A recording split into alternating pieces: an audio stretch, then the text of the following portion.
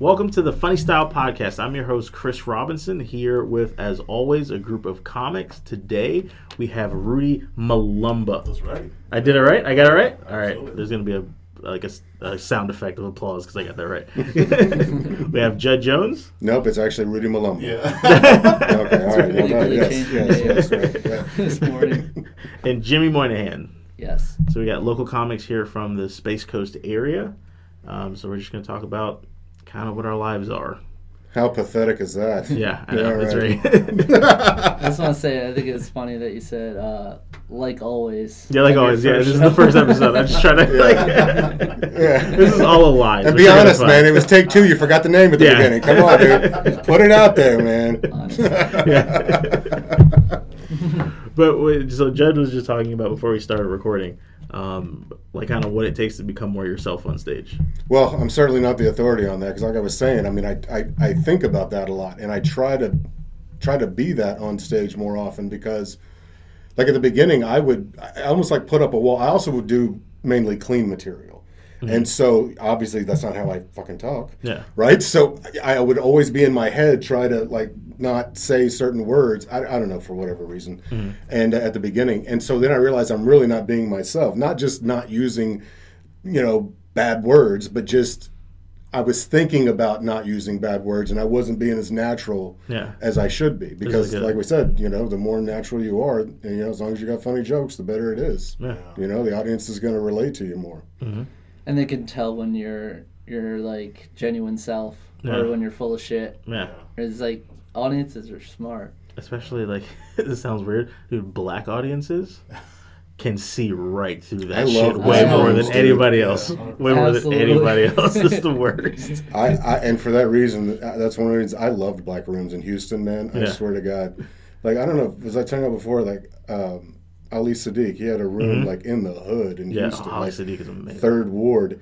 And it was a Tuesday night room, and I mean, he was a local celebrity then, man. People would come out just to see him. Yeah. And it was almost like an open mic / show, and it was just full of people. Yeah. And I went over there, and I'm like, I don't belong, like, just generally, And like, I parked like in the side lot that's just grass, and the guy was like, hey, give me $5, I'll watch your car. And I'm like, well, he didn't have a money belt or anything. So, but he seemed like he knew what he was doing. So, all right, cool.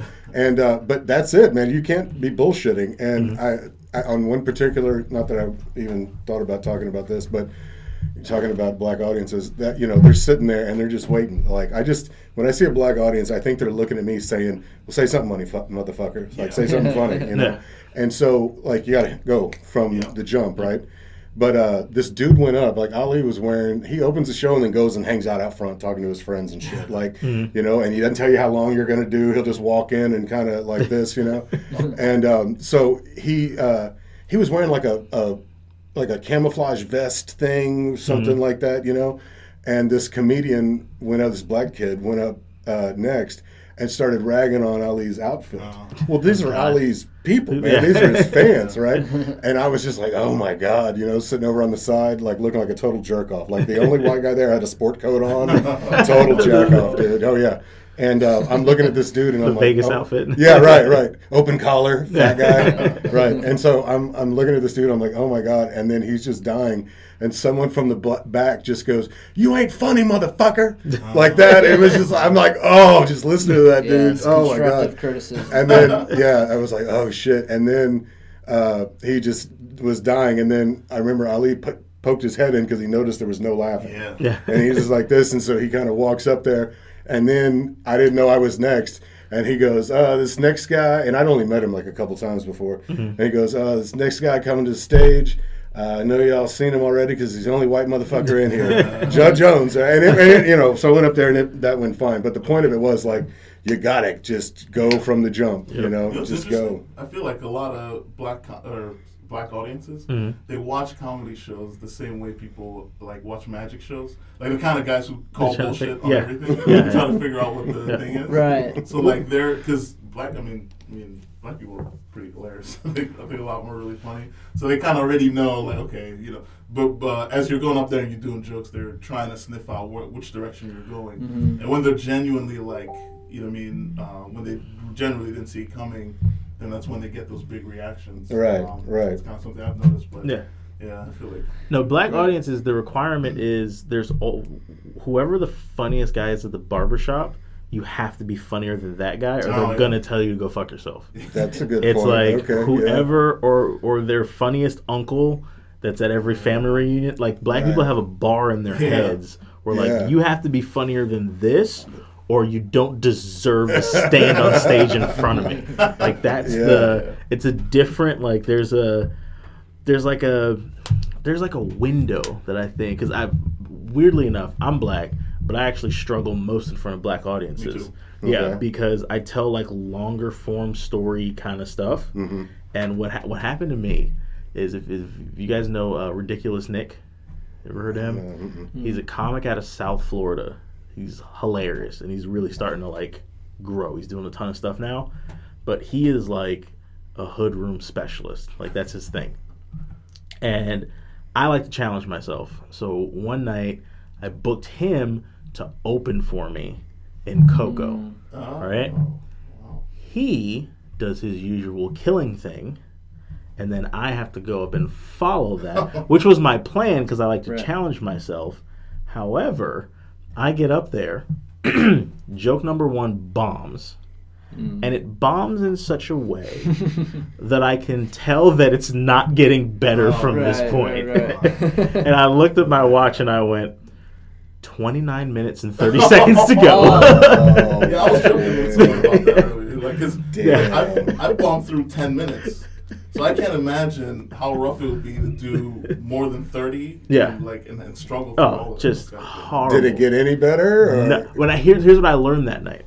So that night, don't book the Hood Slayer. That's what I learned. Let him close. But what I learned was halfway through, I was just dying, and this old black dude in the front pulls out his phone and he starts playing Candy Crush on his phone, like in my face. The volume on? Huh? The volume? No, the volume. It wasn't that bad. But he was just playing on his phone, So and I made a comment about it, and he goes, well, shit, I'm bored, right? In the middle of my set, right?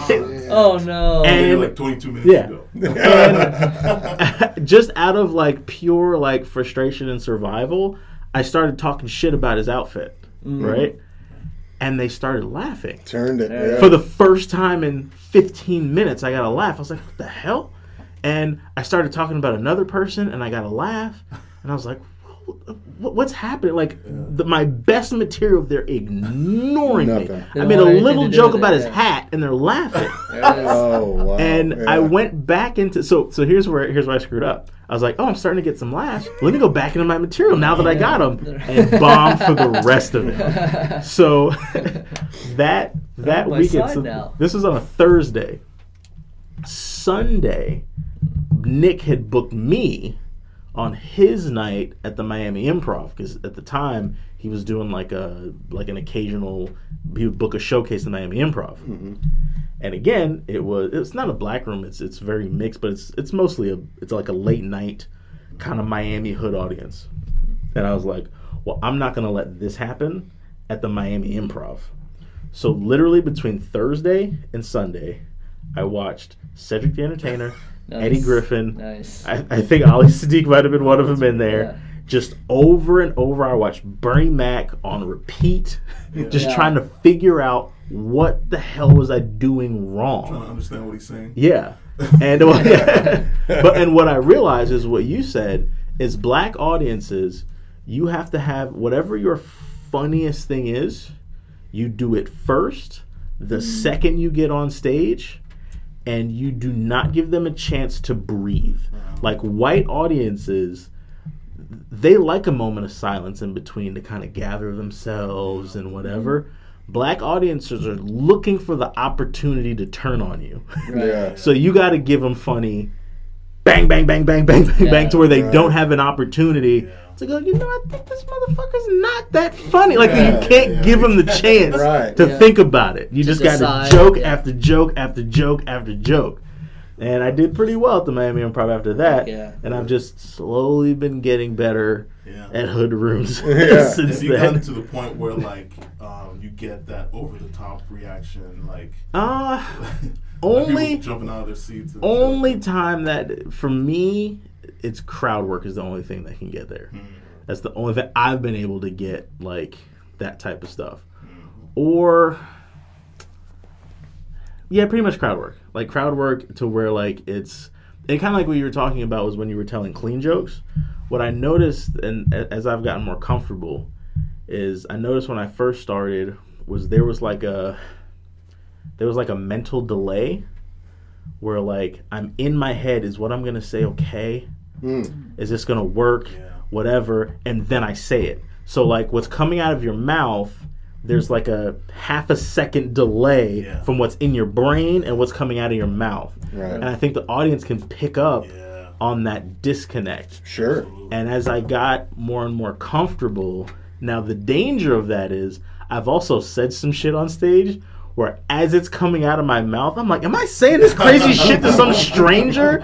I just told this guy his girl looks like, you know, whatever. Like, I'm going to get my ass kicked. Yeah. Right. But once you kind of diminish that filter, it's so much more electric and like real in real time. It's getting to that equilibrium where you're being who you would be, whether you're with your friends or on stage. If you're a funny person, right, then the more present you are, like, on stage and stuff, the more funny shit's gonna come out, right? So I feel like everyone's kind of working on closing that gap between, like, what you're thinking in your head and when it comes out. You know what I mean? Right.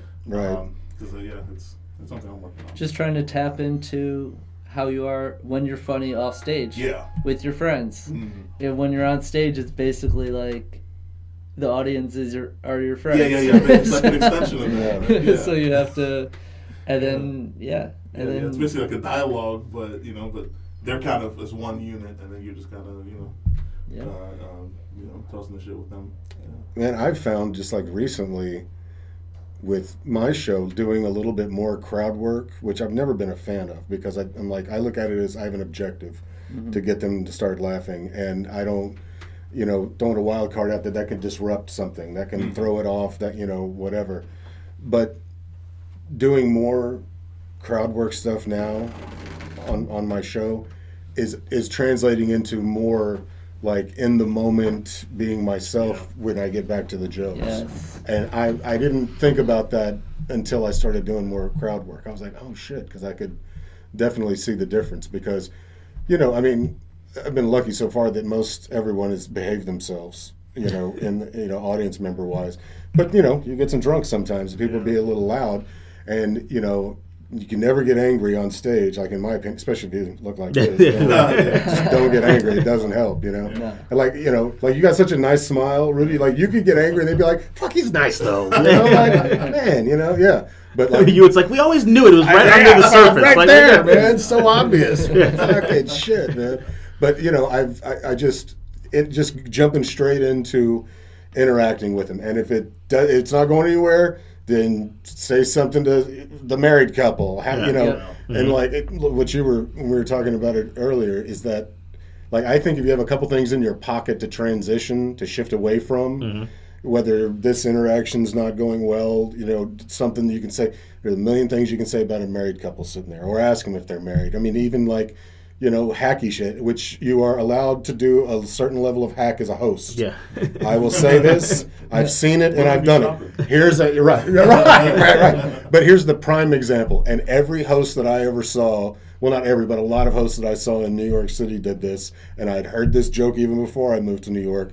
If you're hosting and it's always somebody's fucking birthday, and if it's a woman whose birthday it is, say, oh, well, happy birthday, that's great. I know it's rude to ask a lady how old she is, so how much do you weigh? Yeah. That hacky shit. But the audience every time is like, oh my God! That is so crazy that he just said that. He went there. Yeah. But it's such like, that's what I'm talking about. Sometimes you got to throw those things out hosting-wise to kind of bring them together. But, it's always good to have a couple things, like I said, married people. Married, plenty of fish, what's going on, whatever, like just to transition away from something if this isn't going well.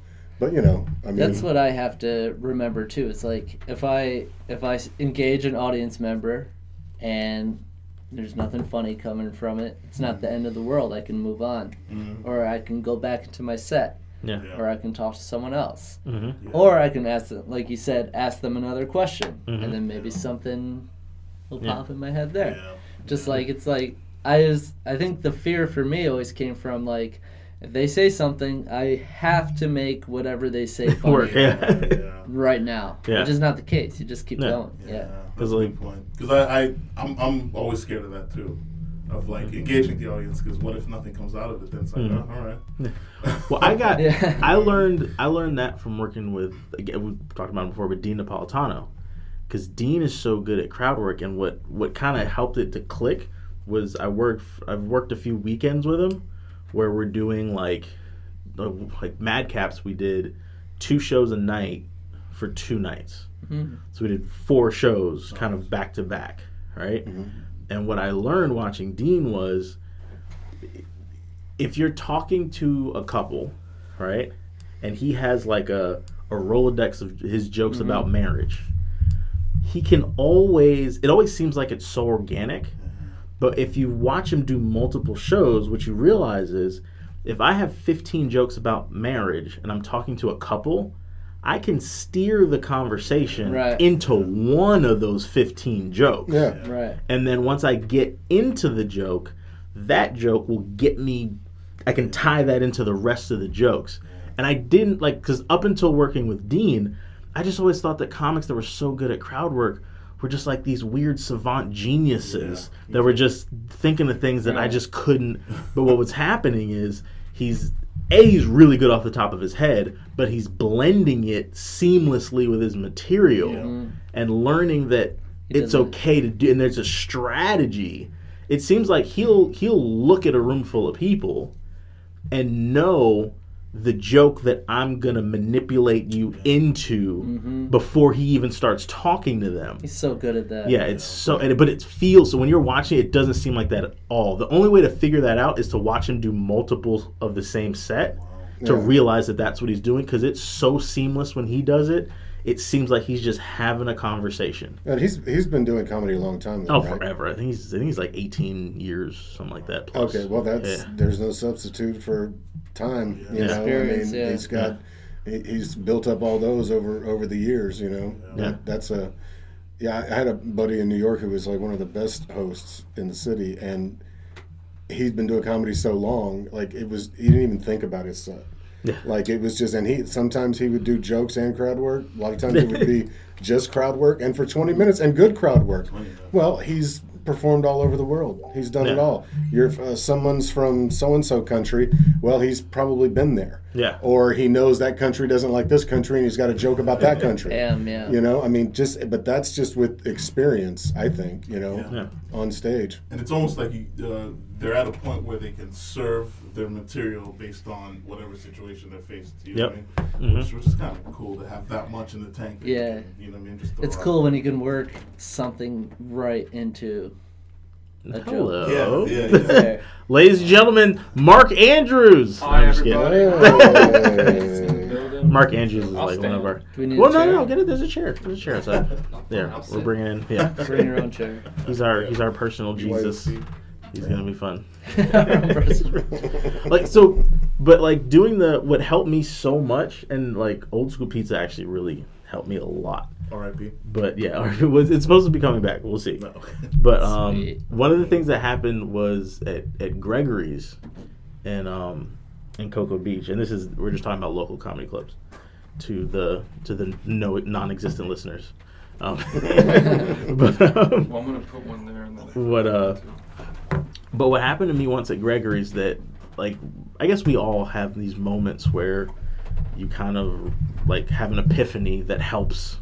Yeah. Like you get to the next. And I remember one time I was on stage at Gregory's, and I was doing my material because at Gregory's when I first started hosting Gregory's, you would be hosting and they'd have you do like 20 minutes as the host.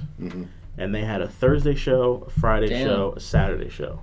So I'm doing an hour over the course of a weekend as the host. Pretty sweet. Yeah. So what would happen was I got in such a groove of doing that 20 minutes that one time I was on stage, and it was a weird experience where I'm on stage and I'm in the middle of a joke, and I'm thinking about, like, what am I going to eat when I get home? Oh, right? no. Yeah. And I had the moment of, wait a minute, I'm in the middle of telling a joke. It's going well. They're laughing. And I'm not even mentally present.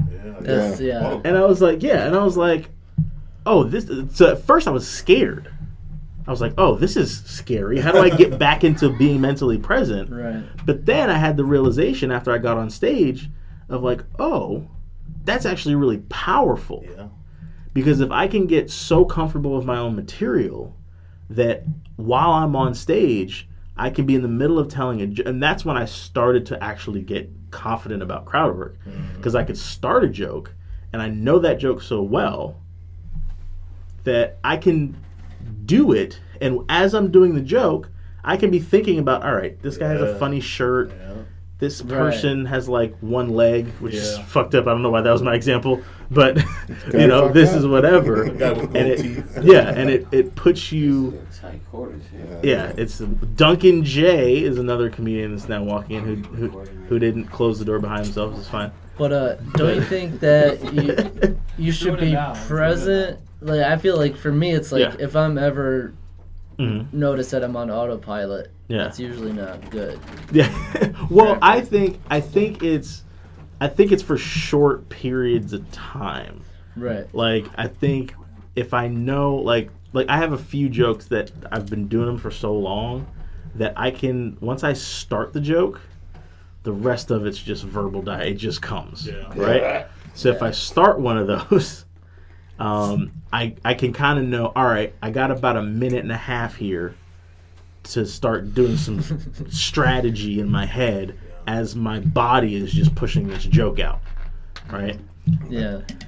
But I think the longer you do comedy you kind of can't help but do that. Yeah. Yeah, but there's also, like, if there's a video online you can watch where Ralphie May talks about that exact thing. He's got a video where he plays a game with himself while he's on stage.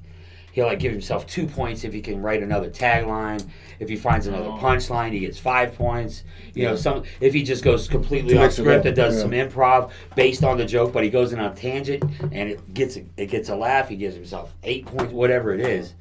You know, so it was a creative thing, but I think, I know what you guys are saying because I've been there myself, but that's when I try to, like, really think, like, oh shit, I really got to put it in a different gear because I'm kind of losing them, right? You know, you sit there looking at them and they're like sitting like this, or they're talking to each other, and you're just like, all right, switch gears. Right? They've lost interest. But going back to your autopilot though, I wonder if maybe there's multiple ways of being in autopilot, because, like what Jimmy said, like, that is a true thing. It's like when you're just going through the motions, you feel like you're not giving the crowd what they deserve, you know. But there is so much freedom in routine.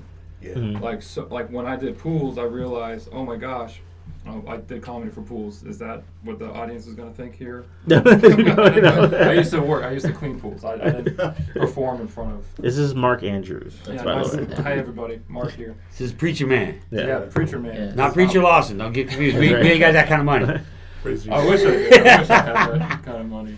But there's, like, I'm into afford it. When I knew my route and I knew it down packed, I could like, I'll sneak off to the 7-Eleven real quick, or I can go to this McDonald's right over there, or whatever it is. But if I knew my route and I knew it, like, routinely, I was able to have more freedoms.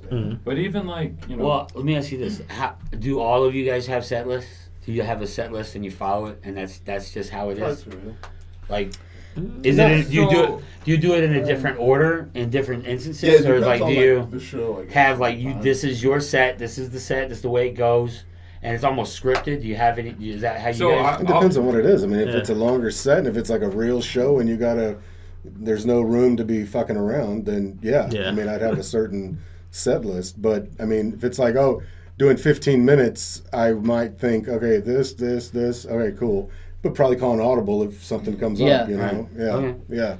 I like to sit. I like to sit in the back of the room, whether I'm hosting or whether I'm headlining. I like to sit in the back of the room when the people are coming in, because I get a good feel for like I'm like, all right, I got a joke for you, I got a joke for your ass, I got something for you. You know what I mean? One of the most proverbial like quotes I ever heard. You guys all know who Bill Hicks is. I'm assuming. Yeah. He had a great. Never heard. We were all like, get out. No, he had a great line in an interview. He said that material is what you fall back on when you can't think of anything else to say. And like I used to in my class I used to teach. Remember, I taught the 7-second intro. So what it was is like take a minute, look at your surroundings, come up with something in that moment that's your 7-second grab. Because everybody says you got 10 seconds, 30 seconds to get on. You really got like 5 to 7 seconds to like really get there. You know what I mean? And it could be something that you end up using over and over again, or it could just be something different every time. You know, like I had to call an audible, like you said one time. I was doing a feature set in Boise, Idaho, and they had a guest spot. And this guest spot, literally, he paced the stage like Richard Lewis from the 80s, but he had like no punchlines, and every time he would walk all the way to the end of the stage and be behind the speakers so they couldn't see him, and do the same thing on the other side. 5 minutes of nothing. And J.R. Brow from Texas, J.R. Brow was the headliner. He's like, good luck. Like that. Right. So when I went up there, they all gave me a big round of applause. I was like, all right, I appreciate it, but let's give that last comedian another moment of silence. And the audience was like right there with me. They just cut the ice in the room and we went on with the show. It was fun. And that comedian was heard saying, what a dick. Well, as soon as I got off stage, I went down and apologized to him. I was like, look, bro, I had to think of something, okay? Oh, I know. Hey, man, yeah. I would feel too bad. Oh, well, I was in a different city. I didn't give a fuck. But I did, We're still friends on Facebook. Oh. And I'm still doing comedy.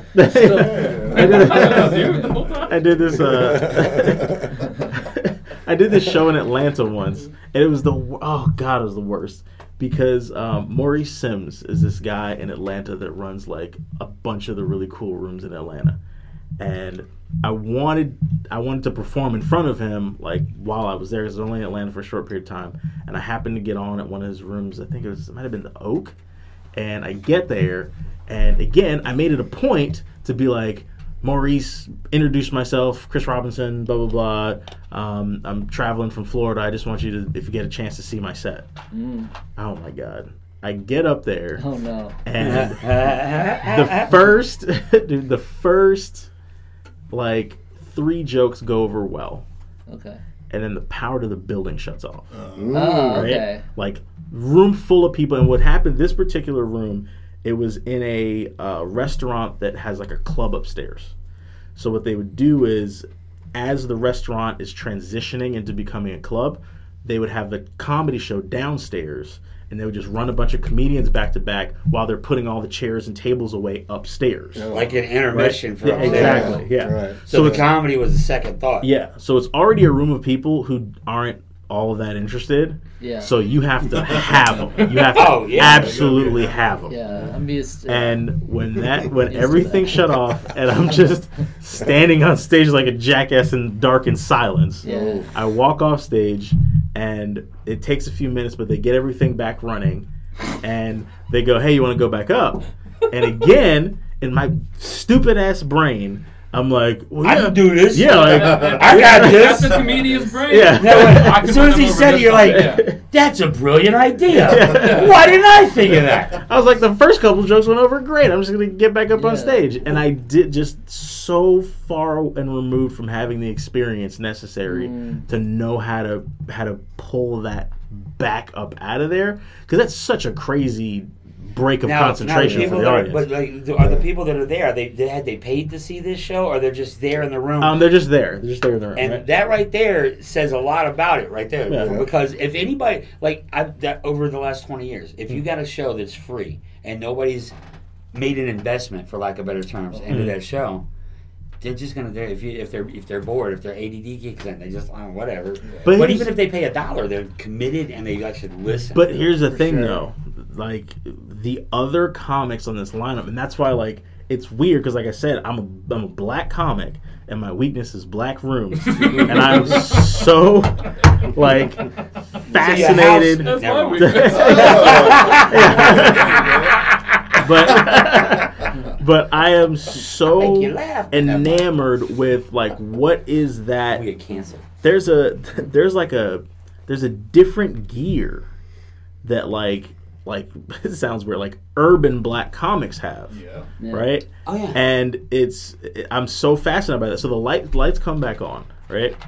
And I bomb for the rest of the time that I'm on stage. Did you acknowledge horrendously? that the lights went off? Yeah. So you bomb in the dark. Right. So, yeah, so And now the light's on. You bomb it in the light. No, so yeah, so the light's back on. I go up and I continue to bomb again, right? Yeah. The next comic comes on. Destroys. And it's just that experience of knowing how to address. Like I just didn't have the experience at the time.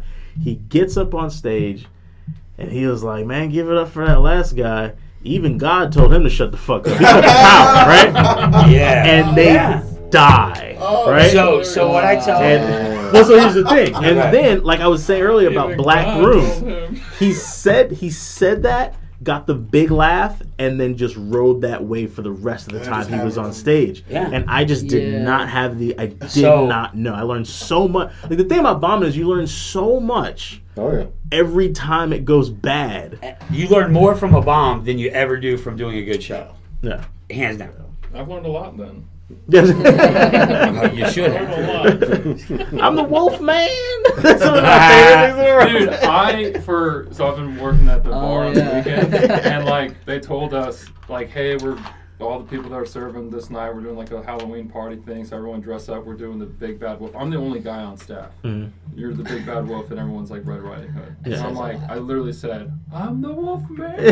Yeah. And then I dressed up. I didn't wear that, but I did the Teen Wolf outfit, which was really cool. Was that an open mic's roast of Yes. Satan? Yeah. That was so much That was a fun. fun night. Yeah. That was Oh, a that was good great. night. By the way, first studio upgrade is our air conditioner I'm about to say. is set to shut off at 5, so that like as a company we Get a don't waste fan. money. Yeah. But Understand. holy shit, it's getting hot in here. Yeah. So No, next it's time I will like- adjust the It's air a- conditioner. It's an oven in this. I mean, seriously. I like it. I like the heat. I like, Yeah. I'm in here with all Well, these men. They want to take their clothes off and sit around in towels in this This is motherfucker. That's how I hot it love is. it. Yeah. This is All those awesome. things. Y'all want to be like old Russian men just sitting around talking about We bureaucracy. can do a sauna podcast. That's not No. Dude, Joe Rogan talks about the benefits of saunas all the time. Yeah, but Oh, not. Joe Rogan. Mark just like this is You the know, closest. exactly. Joe Rogan does it. We've got to do it. He also not talk about Joe drinks Rogan. This bull is a podcast. semen for Is everybody- energy. You don't know that? I don't Taking know. their alpha brain today because everybody. Yeah, right. Double Right. Yeah, no, you mentioned like urban audiences or urban comics yeah. sometimes are like in a higher gear. Like I remember when the stuff I used to watch when I was a kid. Comedians, I grew Def up Jam? watching Def Jam and, Yeah. and Comic View Mhm. because I'd never seen anything like that before. Right. Yeah. The way those comics were, they're like in your face and loud Yeah. He's like- and all that. And I'm They, such a, they were working well in that. I'm such an asshole because he's like. Because I know you grew up in the Congo. Yeah, So he's yeah. like, I've never seen anything like that before. He's like black people in church shoes and like, Steve Harvey suit. like fat black people that are nourished and like Shirts with buttons. yeah, shirts and buttons.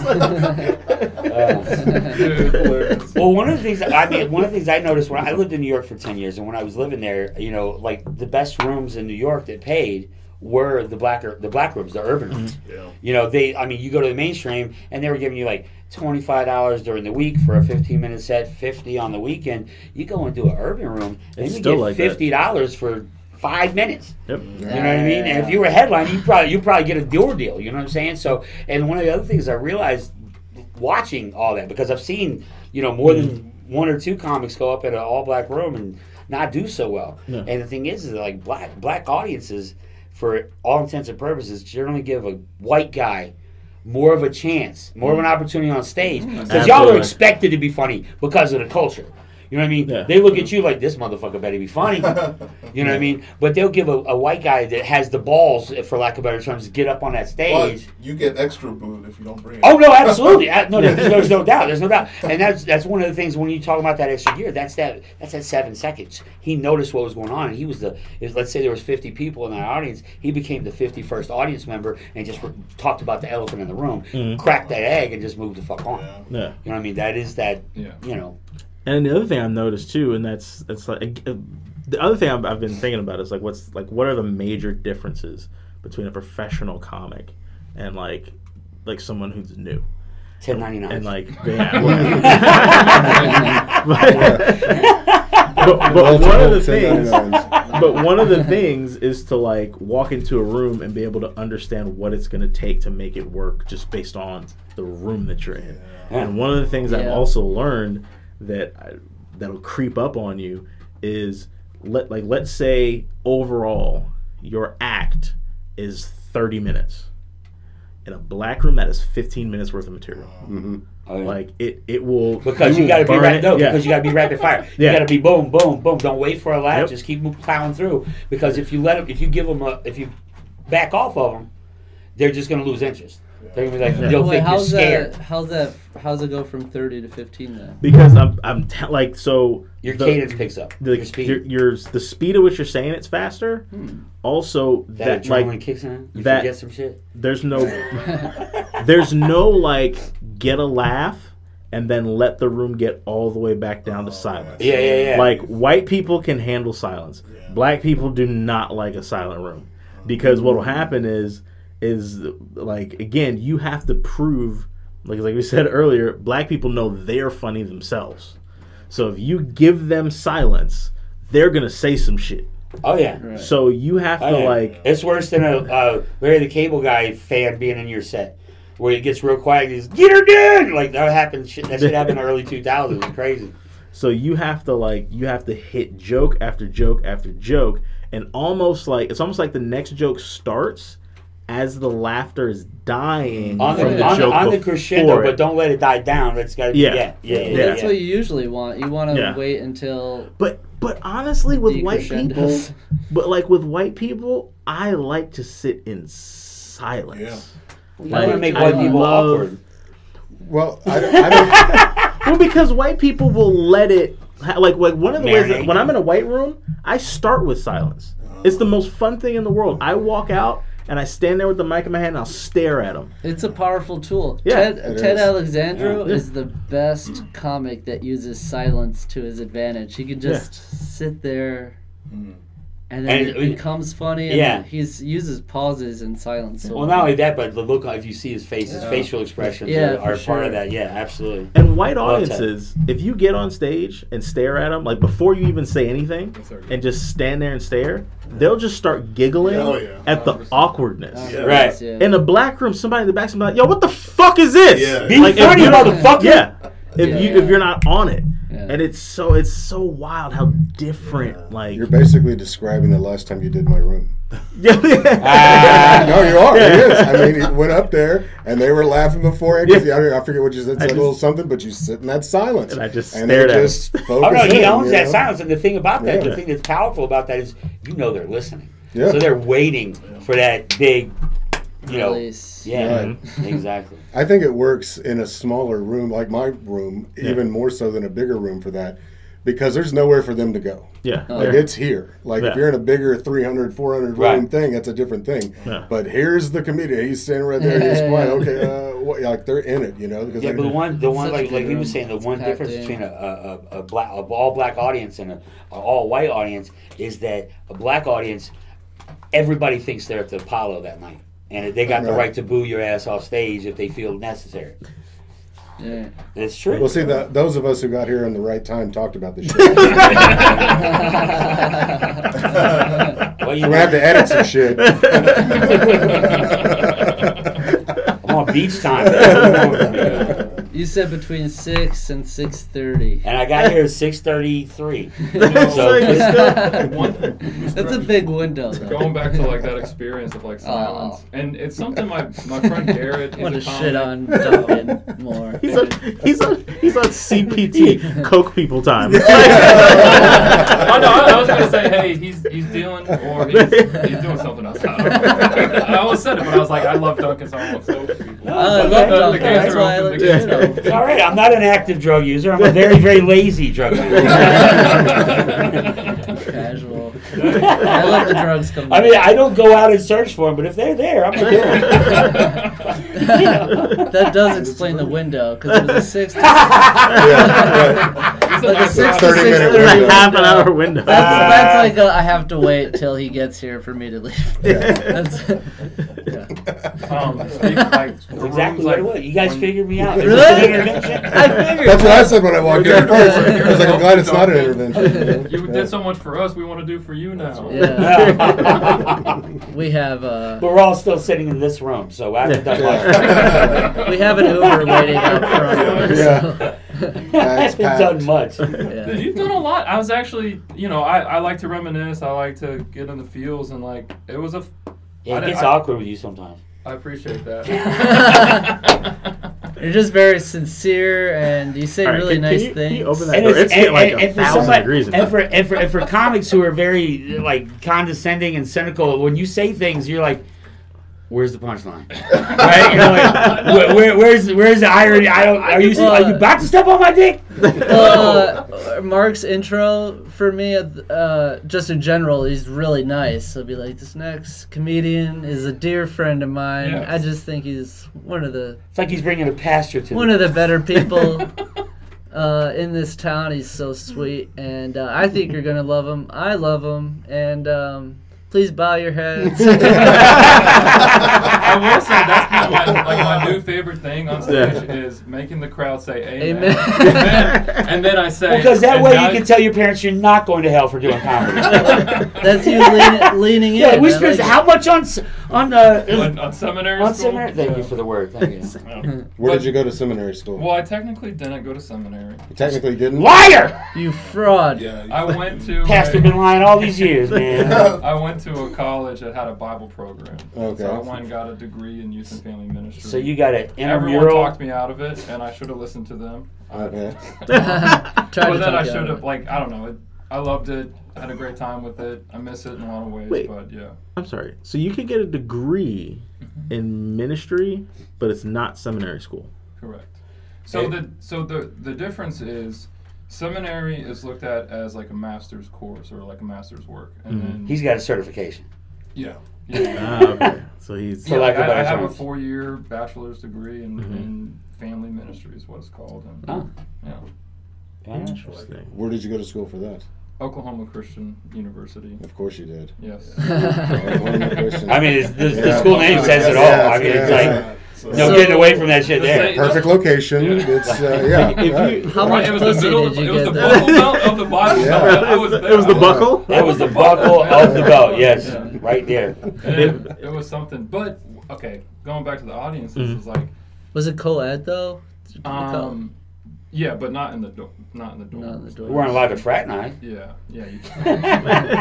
It was honestly looking back, it was a great experience. Like I had honestly a pretty normal college experience, and Pretty sweet. I had amazing friends, got great mentors, met one of my favorite jokes. I still use it is because of The roommate. Chen, the roommate. Yeah. And it's His Asian roommate is very racist. Don't let him do it on your show.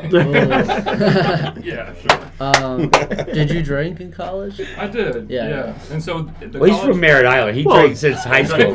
Like He's drank water since the wine, third grade. or- Yeah, so we would always pray right over the all water, wine. just turn right into wine.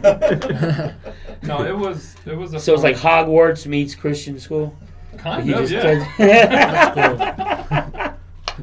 But the rooms, like going back to like being on stage and having silence, like it was my first big show. Like it was so I was in Savannah. That's where I started doing a year there. I moved back to Florida, and then this guy's like, "Hey, I'm doing a show. I want you to be a part of it. Do 15 minutes." And it was like, Oof. I know. It was just like a big deal for me. I was going up, I think, third. And so I was just like, man, I gotta rock at the show. I gotta kill it. And this is a Christian crowd, mostly white. So there's only like 2 black people in the room, just like this moment right now. So it wasn't like a Baptist. Oh, it too wasn't many. like a Baptist thing. it was More multi. Presbyterian, really. I had them all there, and well, they were serving Lutheran. drinks there. It wasn't at a church, but it was advertised to like church going folks is what it was. And I get up on stage, and the person who handed me the microphone turned off the microphone when he handed it to me. What? I didn't know that. I didn't even know. I was just assuming this microphone's never going to be turned off. It's just hold the microphone and speak. Yeah. And so I grab the microphone and I start talking. It's not working. And I'm like, well, I just ruined a whole year for nothing. Like, I'm never gonna do this again. And then so it's like that was the first time on stage or the first time you bombed?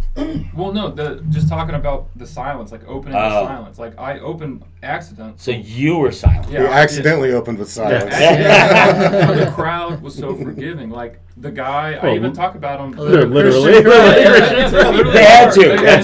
They probably planted their thing. Yeah, they really are forgiving. Like in the moment, way more forgiving than most audiences, and like that moment, like really helped me. I shared my whole workout for self-esteem joke.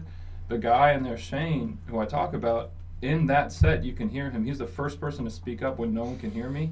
And he says, "You got this, Mark. You're doing great." Or something like that. And I'm like, and it made everyone laugh. It made the whole room. And there was like, it was like 100+ people there, and I was nervous as a crap, and like. So you had your own like Tony Robbins in the audience. By golly, he was nervous. You got this, Mark. Crushing it. Nervous as a crap. Nervous as a crap. Yeah. I don't know what to say. Wait, but that was your first I had a couple time? craps. I was nervous. No. So I did comedy for a year. Big Like my one, first big show. show. I got paid for it. And how much? Did they want to give it back? No, actually. So the host, which is crazy, man. Should I even talk about this? Yes. Where's this? Okay, the host made a very terrible black joke, and I mean probably one of the worst. Well, tell it. We got to hear it. We got to hear it now. Well, now you got to tell it. He wasn't even trying to make a black joke. He wasn't even trying. He was making a joke. It came that easy. Yes, it was that. He made a joke about he has kids and he's playing the hangman game with the kids. Oh boy. Okay, good. Go on. Yes. Go on. The views and opinions expressed on this podcast do not represent any of the views and opinions. All right, so I just. His name is Mark Andrews with an S. Solely Mark Andrews. It's his joke. So I went on. My friend Garrett went on. We both have jokes. Like I did my BLM joke there. Not that joke, but I did my Dave Chappelle bit there. Mm-hmm. And then my buddy Garrett has a bit about movies that white guys and black guys share together, right? Mm-hmm. And it's funny. And like the black families that were at the show, like they loved it. Like one of them, even for Garrett's set, the whole black family stood up and clapped. They were the only people standing and clapping was this black family for Garrett. It was awesome. And like it was just a fun night. Well, this guy gets on. He's the last to go, and he's doing his joke about the playing hangman with his kids, and he just made like the comment of like drawing out the man hanging. Mm-hmm. He just said the little black man hanging, and he meant the ink. Like, with a black permanent marker. Yeah. That's what he was talking about. Yeah. But everybody was like, "Whoa!" But yeah, exactly. The whole room was like, "What?" That escalated quickly. And then they started playing low-hanging fruit. And then like he was the last one on stage, and he still had like 5-10 more minutes left, and the room was just like, man, we can't even hear anything else you're saying right now. Wait, was that wasn't his punch? What was the punchline? And it wasn't even the punchline. It wasn't even a punchline. He was setting it up, talking about the little I don't even black remember. inked man. Yeah. But he said little black man hanging, and everyone's like, whoa. Where you going with this, bruh? And that moment alone like really helped me out too. It's like watching someone else bomb was like, dude, okay. It's nice. I know. Like, it's also a lot of fun to watch someone else bomb. It's really fun. Especially if you don't like them. Okay. Especially if they usually do good. That's when it's fun. Yeah. Like, usually they're killing. Oh yeah, when they're like they go up there with the attitude. I always love sitting in the back of a room and hear a comic go up and pause where they thought a laugh was supposed to be. Yeah. And then they would then you would hear me in they would pause for like a 1 second, 2 seconds, whatever, nothing. Then you'll hear me in the background laughing because I'm not laughing at the joke. So many people would ask me, like, are you trying to give them a pity laugh? I'm like, no. I'm laughing at the fact that they thought that should have got a laugh and then it didn't get a laugh. I'm laughing at him not getting a laugh. Yeah. The deafening silence followed by the... And there's always that influx of the joke where it's like, you know, and then he walks down the street. Like, the voice does that, and then just silence. As if to say, ta-da! You know? Yeah. And so most comics, when open mics was around, most comics, when they could hear me from the stage, hear me laughing, they knew they were bombing. Yeah. You know what I mean? They're like, fuck. Best thing is just keep going, because like if the joke is that bad that no one laughed, they won't even know it was a punchline. So just keep going. They don't have the plowing. script. Yeah, That's what I tell people. Actually, there's a guy who came to the show a couple times. He was the one. I put a video up of this guy tipping Bitcoin. I saw that. I saw that earlier today. So, and I just went with it. That was one of those things. And so I yelled at him for tipping in Bitcoin. Like, what the fuck is that? I'm a simple man, you know.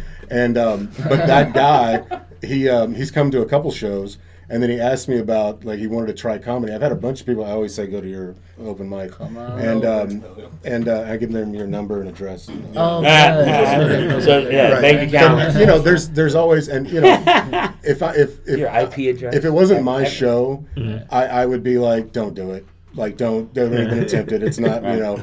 But I'm like, okay, well, yeah. And my buddy's got an open mic and blah blah. And then I'll usually like say a couple things that I remember early on. You're talking about hitting the wrong. I think of it as hitting a wrong note. I'm not musically inclined at all. Right. But to me, what you're talking about, like I use that example. It's almost like Guitar bam, hit the wrong note, and it's like shit. Yeah. And I remember it was the first time I did stand up, and I was like doing 3 minutes, and I was going, and like I had practiced this exact sentence, this exact thing, and I knew this is how I'm going to say it. This is right, and then they're going to laugh at the end of it. Yeah. That's when they're going to laugh. It's at the end of what I'm about to say. That's it, you know, and so I went into the period's there. That's where they laugh. Right. I put parentheses and says laugh here. You know, so hold for laughter. You know, right? Wait, the pause light didn't come on, and you get that. You're like you're going up toward it, like you're playing the song, and then right when they're supposed to laugh, you pause and just. Bam, bam, you know, and then you stop instead of keep playing. It's right. And I didn't even know what to do then, but I use that as an example to tell people that, like,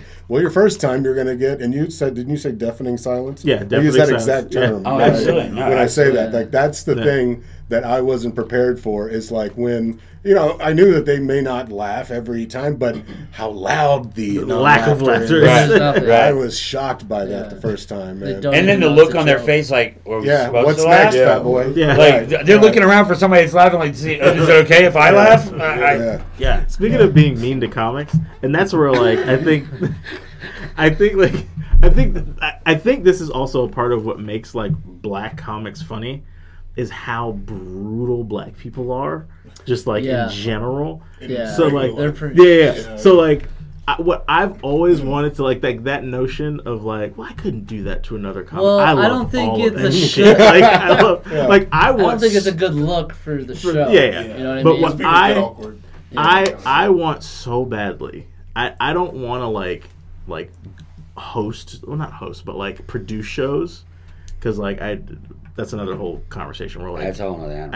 I try to stay busy enough doing shows that I struggle to be able to produce and be able to tell a venue like I will be there every Thursday. Like I struggle with that. Right. Yeah. But I so much want to do a show where I keep all the way on the far side of the stage behind a speaker a big piece of tumbleweed.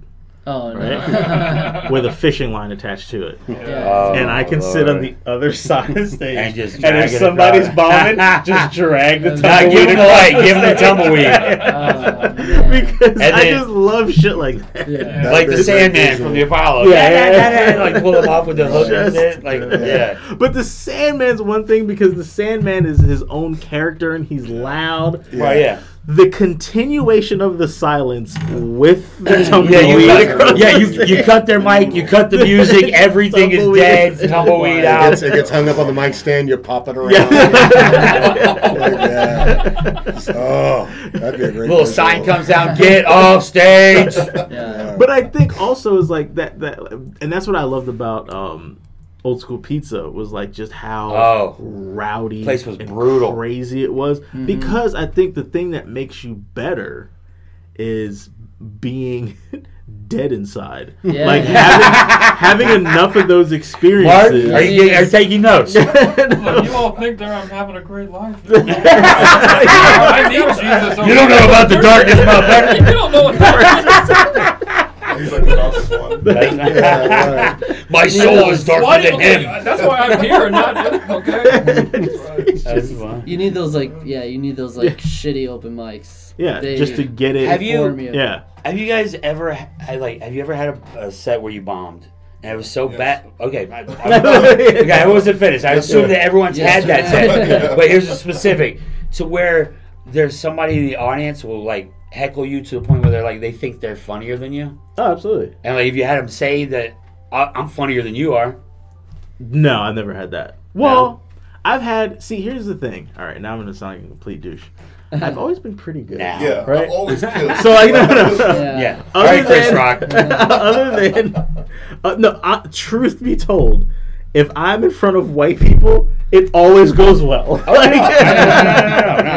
My struggle, You're I'm good telling with you, it.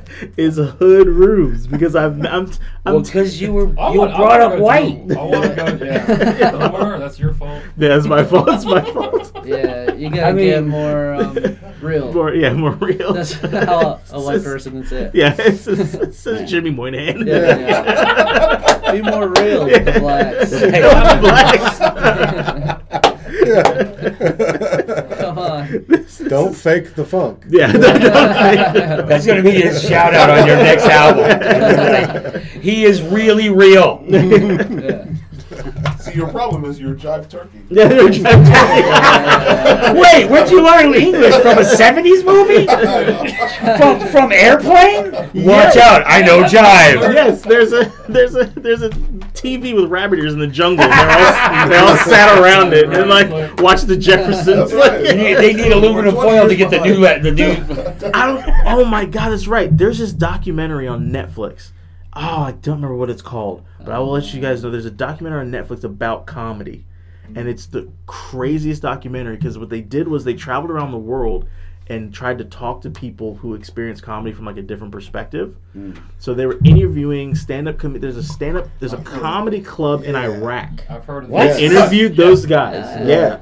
They Right. interviewed. It's the bomb. Yeah. Did they interview the current president of Ukraine?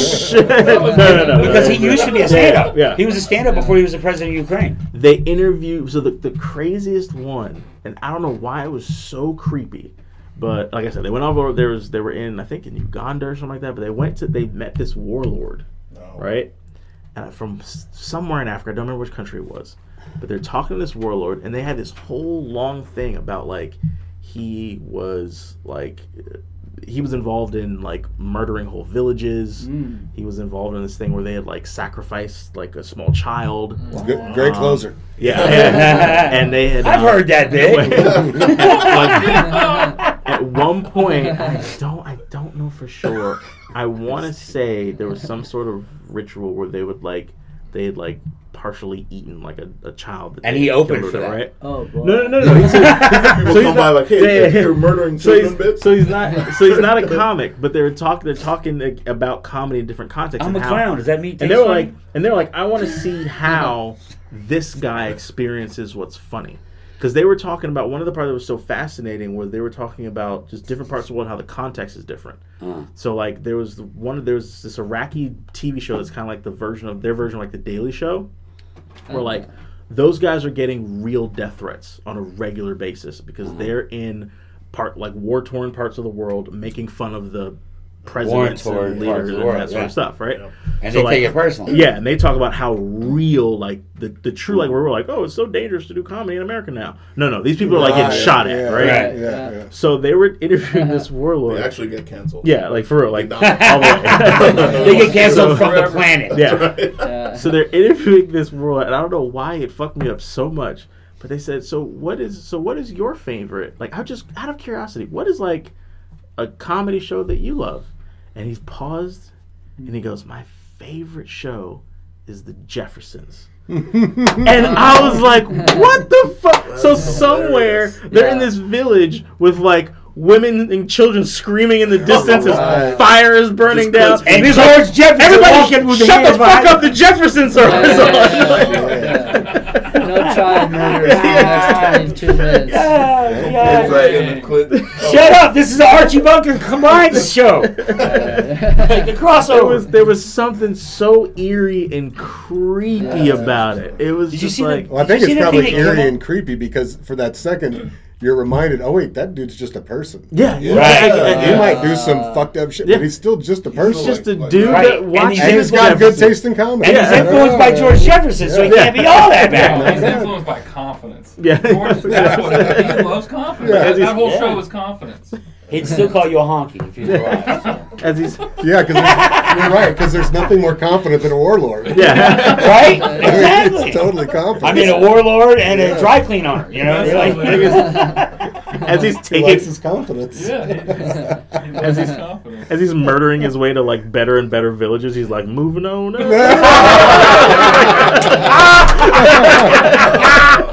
and then when he gets there, he's like Sanford inside. Yeah. Bum, bum, bum, bum.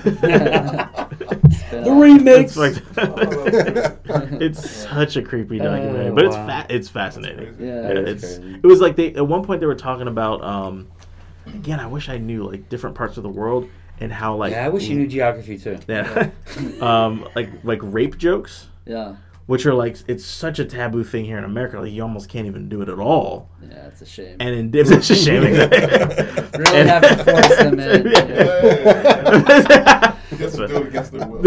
Yeah. Whether they like it or not. But how like in Oh my god. in different What's cultures, the best rape joke you've ever heard, Jamie? I don't the like fuck with them. so in different parts of the world we're like in just for example like in Saudi Arabia for example Right. where women's rights just aren't like where they are here and people just have different sensibilities. They're showing like stand-ups on stage and they say something about rape and the audience is just like My uncle did that. even as a comic That's how it was. it makes you so uncomfortable. It's like how are they laughing at that? But it's, like, it's my conception. how culture like It's not good when you just mention the word and people start Everybody- laughing. Yeah. It's kind of a different culture there. yeah, it's such a weird. I think it was Ron White had a joke in one of his more recent specials. It was something about the word rape and like you can't use rape like you're talking about, but he said he figured out a way to do it. And I'm chopping it all up, but the rape joke or using the word rape to where it was funny. He's talking about a French bulldog, and he said a French bulldog looks like. Oh shit! What was the first part? See, I'm really chopping it up. But he goes, a French bulldog. Oh yeah, a French bulldog looks like a bulldog fucked a fruit bat. Bulldog raped a fruit bat. Oh, Right? That was the point, like raped a fruit bat, and then your audience just erupted. That's a safe rape joke. A joke that no stuck one with upset me. about a fruit bat. Yeah, exactly. And it's not an actual rape. You're just using the word. there's no fruit bat rights organization to get pissed off about. You can't rape the willing, right? I don't know. No, but one of the jokes that like somebody took a chance on and stayed with me the most was a guy named Joe Matarese. I think it was his joke. He talked about. He said he's like rape is bad. Okay, everybody, rape is very bad, especially date rape. So I mean, if you know you're gonna rape her, why are you gonna take her out on a date? It's fucked up. But like that's, I mean, it wasn't my joke. There's like a Norm Macdonald joke like that too, where he's saying like a date rape, it's better because at least you got a meal out of it. At least he respected you enough to take you out on a date. Right. So, going back to being interested of what other people find as funny. Thank you, Mark, for getting us out of this weird. I didn't know where this. I was like, we're fucked already. Like it was already like. I want to do 20 more We minutes. got that conversation. Yeah, exactly. Let's close on rape. I was going to start talking about my rapes. Well, the ones that were done upon you, or the ones you did? Look at him. What do you think? I don't know. His dad might be bigger. Who knows? Podcast, they'll never know. They'll never see. Go ahead. Okay, back on track, Mark. I lost track. What was I going to say, guys? About people experiencing comedy in different. I heard this before, and I always think about it still, even for myself. When you can laugh about something whatever that is that you're laughing about cannot control you. And I think that's a very important thing to remember. Like, even as yourself, like, I'll get on to myself about, like, the things I'm bad at, the things I'm not, like, the things I'm afraid to do or I'm nervous about. And if I can make fun of myself for that, I could do it a little bit easier. Yeah, well, power in that. Yeah, absolutely. And not only that, but if you listen to some of the best comics, you know, all the icons, all the people who we look up to and we watch, you know, they have jokes that were written out of trauma in their life 100%. that they took that and made it funny, and not only did it help them have a cathartic moment and break through whatever they were going through, it's literally helped other people. I know I have a similar joke like that where I talk about my dad. You know, he was racist when I was growing up, and he became a crackhead, so he had to overcome his crack to get his racism to get his crack. So it worked out in a weird sort of way. You know, and the only thing I made up about that joke was his racism, because that he was a crackhead. You know what I mean? So I was worried. And the funny thing is, like, people, like, some people laugh at that, like you guys, but then there's guys like that just go, "Am I okay to laugh at that?" And then I look at them like, "What? Do you know a white crack dealer?" I'm just saying. Why did you point to me? Why did you point to me? Because you're on the white side of the table. On the white side of the table. All Hey, right. take your hat off and all. Three brothers over here. Yeah. Okay, he's the most. Right. He's dressed like he's in a black room right now. Good comeback. Now swallow. Anyway. That is a nice chain. What did I say about you one time? I saw that in the It was like in the grocery store. I had to pay 75 cents for it. I was gonna say that, like, even Duncan's hair is white, but I remember I think it might have been an Old School Pizza where they said normally you call, like, a guy with white hair like a silver fox, and Duncan's more of a silver possum. Like, he's a little sketchier than Yeah. I might have rabies. But even the guys that are, like, being threatened against, like, in that country, the reason why they're being threatened against is because their flaws are being exposed by these people's jokes. And if they're like, "Oh my gosh, he exposed my flaws," I'm not gonna have control over these people. There's a lot of like, power and control that they stand to lose. Yeah. And, like, even, like, I know I bring it back to the Bible way too much. But, like, even, like, the prophets or, like, even, like, preachers in the Bible, like, those type of stories, like, they use comedy to get their points across. But no one knows that it's comedy because it's written in an ancient language. What's Moses' best joke? Passion of the Christ is it? Yeah, that was a great one. That's a dark That was a one. loud. Okay, I loved Noah's water set. That was hilarious. Jonah, the whole being eaten by a whale. Oh, dude, that bit Oh, killed. I'm telling you. Literally. For example, there's this moment where Jesus calls out these guys, and they are the religious, like, they are the religious ones. Like, they know God, they experience God, they're the best, they're better than everybody. And there's two groups of them. They're the Pharisees and the Sadducees. And they're pretty much equivalent in our day of time of, like, Blacks and whites. Bloods and Crips. Aliens! No, like, Sorry, I had to jump in there. I felt like I was on. Democrats, like, just alt-right, alt-left. More so that. Like, just very extreme. Oh, so very Democrats are Republicans. Like, very idealistic. And he calls them both. He calls both groups brood of vipers. Yeah. And they were both very sanctimonious. Yes. It's kind of similar to what you're saying. And it's a about joke. the He's alt-right, making a alt-left joke. guy. He's making fun of them. He's like, you guys think you're these great, fun people? You're actually a pit of snakes. And, like... Hilarious. You're welcome, God. It's gonna be on his next album, Who Wants to Get Smoked?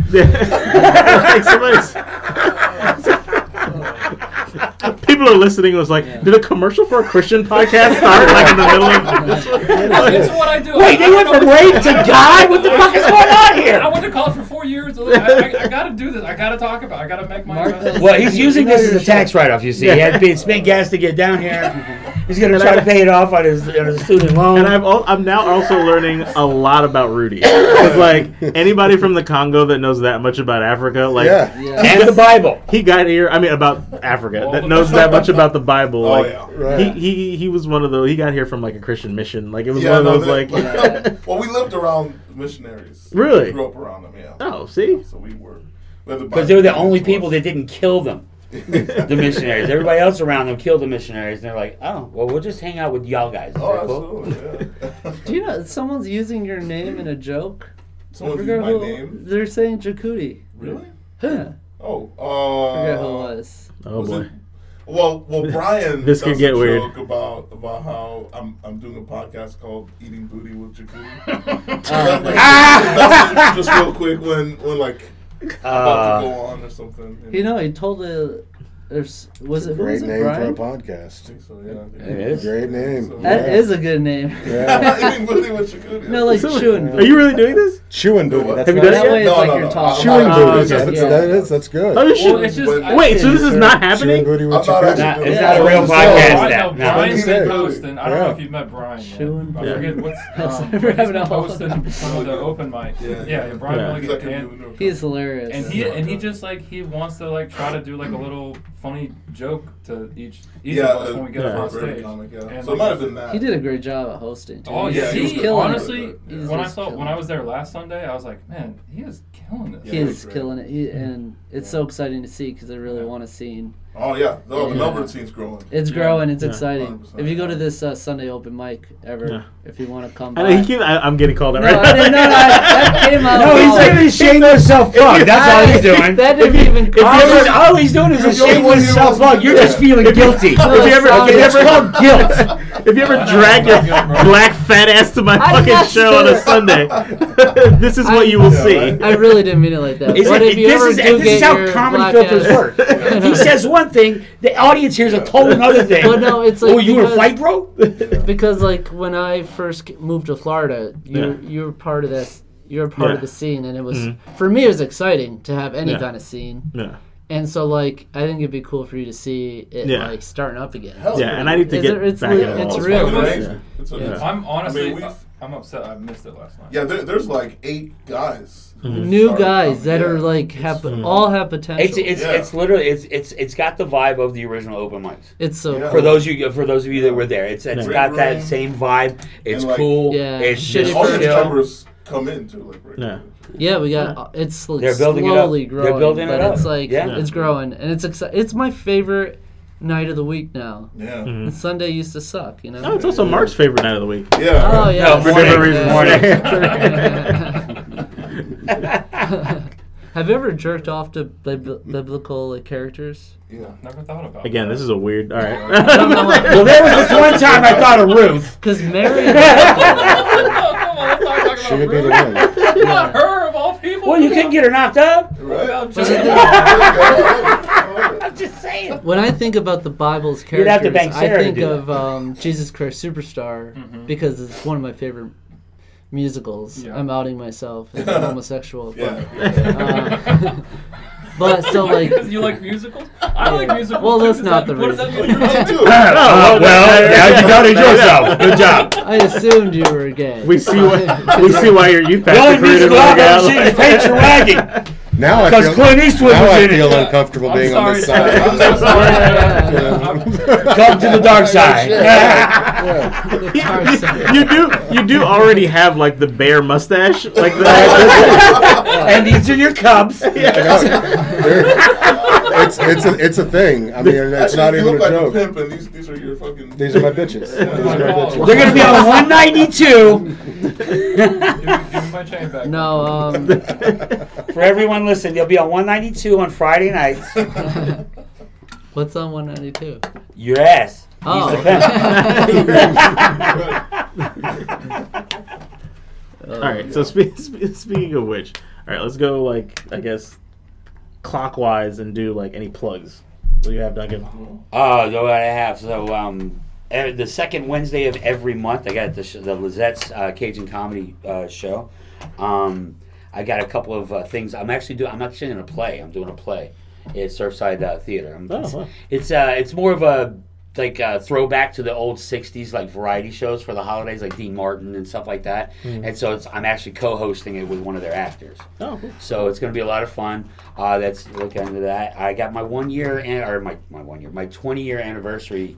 I'm filming a show to commemorate that 20 years. January 6th of what? of doing comedy, man. Oh, I thought you were gonna say sobriety. It hasn't No, been 20 years. no, yet, no. Jerry. I barely got 3 months, bro. Anyway, what am I talking about? 3 hours. Anyways, so I'll pray for Stole the you. words out of my mouth. No, but seriously, 20 years of doing stand-up comedy, and I'm filming this thing at my friend's little theater space. It's called the Tangier down in Palm Bay, and it just, you walk in that place and it just looks like an old Vegas showroom, like a Vegas lounge. Nice. It's kind of cool. So, January 6th? January 6th, yes. That January 6th. Yeah, it's crazy. Cause we had a lot of fun that day. We did. It's the meeting of the minds, you know. Judd's going to be at the... But actually, the anniversary of his... I got another anniversary to celebrate. America! Got a prior engagement. Red Wave! Duncan, show up wearing bull horns. Or wearing buffalo horns. That's what you need to do. I'll get right on that, Mark. No, but what I was going to say is that you're the host of this show, Mr. Christopher Robinson's actually going to be opening for me on that show. Oh yeah. So nice. It's going to be and it's going to be something different. It's going to be kind of like a one-man show, but not a one-man show. You know, I don't have a set and shit like that, and it's going to be going through a lot of I'm going to basically be dumping all my good material, which is only about 5 minutes. But I'll be dumping all that onto this and just trying to start the next one. I'm going to start new, but I got some new stuff I'm putting in here too. Where is it again? It's going to be this place called the Tangier. It's it's on US 1, down just south of Palm Bay Road on the right hand side. It's called the Tangier. So, Nice. yeah, Nice.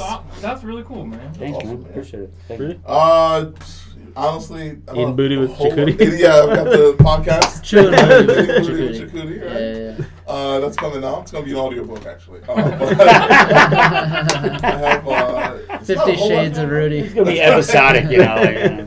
I'm excited. I'm doing Judd's room on December 1st. All right. It's a great room. Yeah. That's right.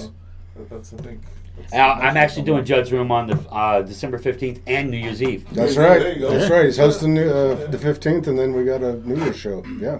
Yeah. A couple New Year's shows. Love that room. That's great. such a great room. Great Yeah. room. So that's basically. And let's not forget about the show on the 22nd at Judd's There you Room. go. That's right, Mark. That's right. That's my biggest thing coming up now, and I'm excited. I'm really looking forward to it. I forgot that I booked you. That's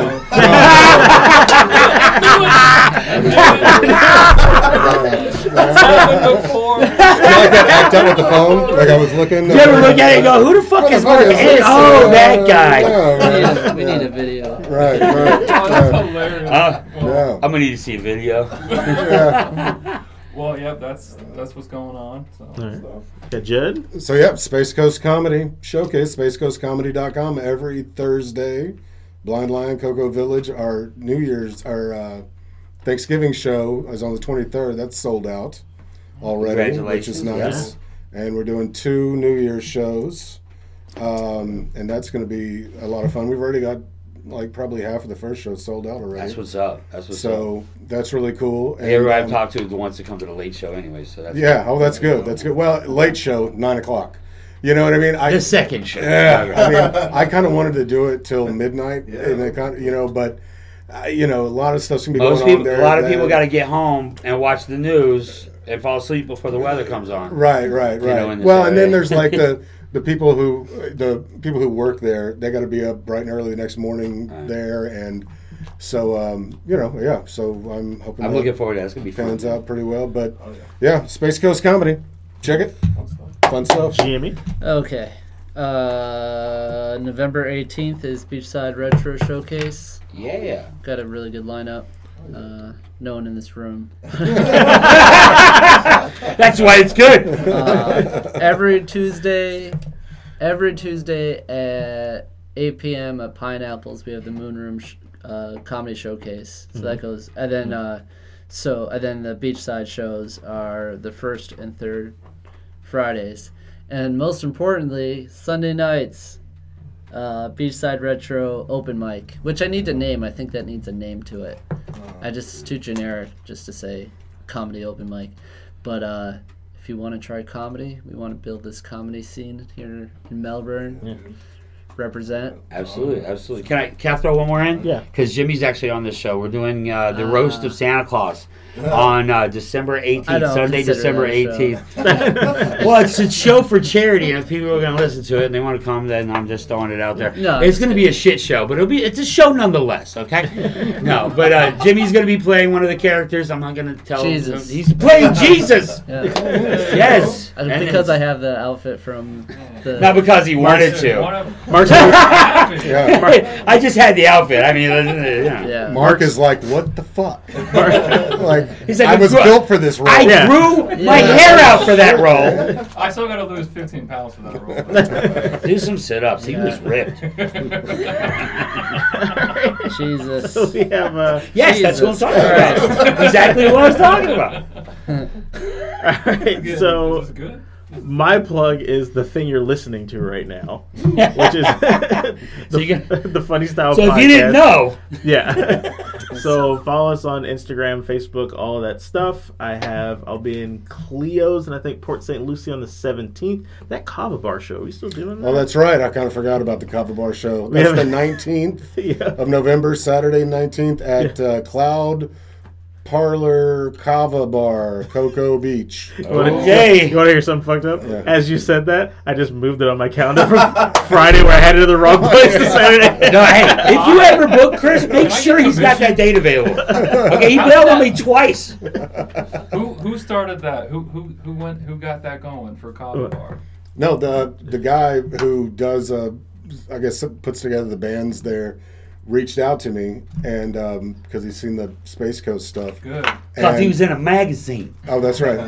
And then, but since the guy, they don't charge, there's no ticket charge, right? Yeah. And I said, well, if there's no ticket charge, it's not going to be a Space Coast thing. Yeah, Like, you're not going to put your name on that shit show. I'm not going to do that. and like, I've heard like a few people talk about Kava Bar show, which I know nothing about, and they're like, oh, fuck. Kava Bar show. But, I mean, we've got a great lineup. It's going to be fun. Kava comedy. The money is there. They have a budget. Yeah. So, no problem there. And so I told him, I was like, yeah, man, I can put together a show, get some comedians to come. So that's going to be, let's see, it's, I'm hosting, and it's JP, how do you say it? Lambiase? Lambiase, JP, Lena Siddiqui, you, and Marcus Crespo. That was going to be an awesome show. Yeah, so That's gonna a be great, good diverse show. That's going to be a good show. So we're doing the first one on That's great. November That's a great 19th, Saturday, and they want to do it every month. And I said, okay, well, let's see how the first one goes. Yeah. Because if it's just distractions and this and that, then I mean, we're just up there talking. If that's what it is. And So- one of the biggest things is but they have a good crowd apparently. Every Saturday night. One of the biggest things that's important with that when they're not charging. If the venue is behind you, it's going to work.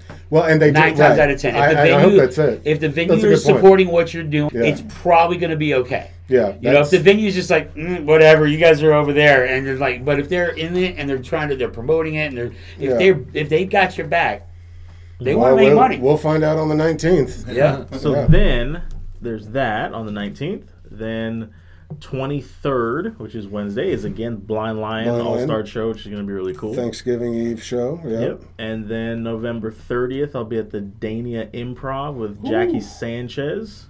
Oh, good job, man. That's a phenomenal room. Yeah, it's really good. And then weird, but December 3rd, I'm going to be hosting the Palm Bay Christmas Parade, which is like a weird. Oh yeah. Wait, December 3rd? Are you also playing jazz?